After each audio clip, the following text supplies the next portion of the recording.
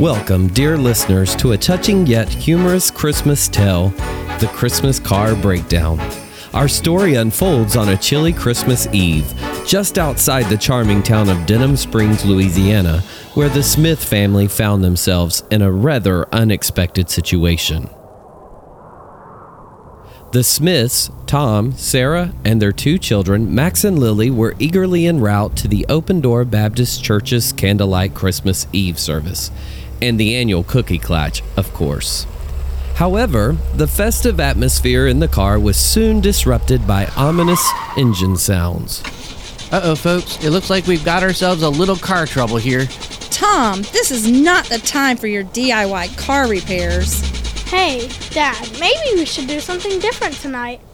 Tom took a moment to reflect. Then, with a twinkle in his eye, he looked at his family and declared, You know what, Max? You're right. We're going to make this Christmas memorable.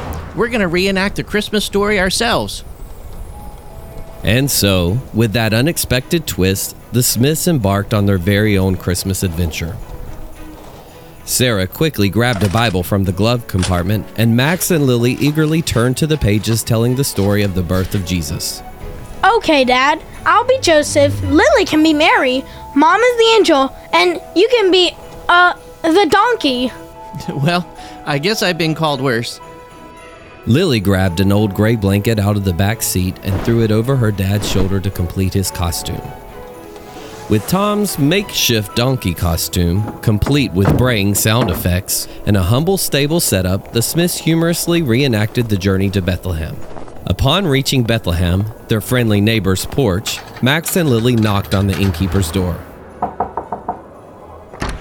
What in tarnation are y'all doing here? We're reenacting the Christmas story since our car broke down. Well, if you need an inn, you got one right here. At the manger, their neighbor's front yard, they placed a baby Jesus doll in the makeshift crib. This is the best Christmas ever, Daddy. Just as they finished, a miraculous thing happened. The car started.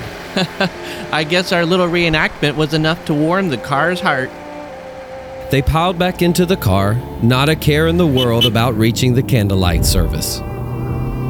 Instead, they drove home, singing Christmas carols at the top of their lungs, their hearts filled with joy. But what the Smiths didn't know was their neighbor, who had joined in their impromptu reenactment, was left with deep questions. You see, he never heard the story of Jesus like the Bible tells it. Later that night, after Max and Lily had gone to bed, the Smiths' friendly neighbor paid them a visit. Hey, Tom. Thanks for letting me be part of your family's Christmas. I have a question, though. I can't stop thinking about this Jesus you mentioned. I've heard the Christmas story 1,000 times before, but the way you showed it seemed like it meant something. It was more than a story. Can you tell me more about Jesus? I'd be glad to. You see, Christmas is all about the birth of Jesus, who came to save us from our sins. It's the true meaning of Christmas, the gift of salvation.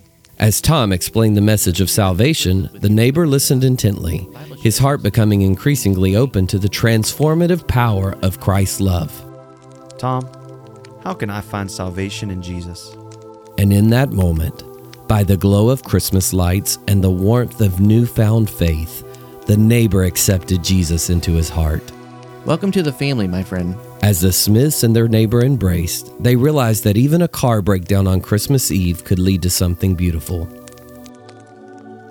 Dear listeners, in the midst of life's unexpected turns, we're reminded of Romans 8:28, which tells us that God works all things together for good for those who love Him. This Christmas, may you find joy in the unexpected, and may the love of Christ bring light into your life. From all of us at Open Door Baptist Church in Denham Springs, Louisiana, we wish you a Christmas filled with laughter, hope, and the transformative power of the gospel. Merry Christmas.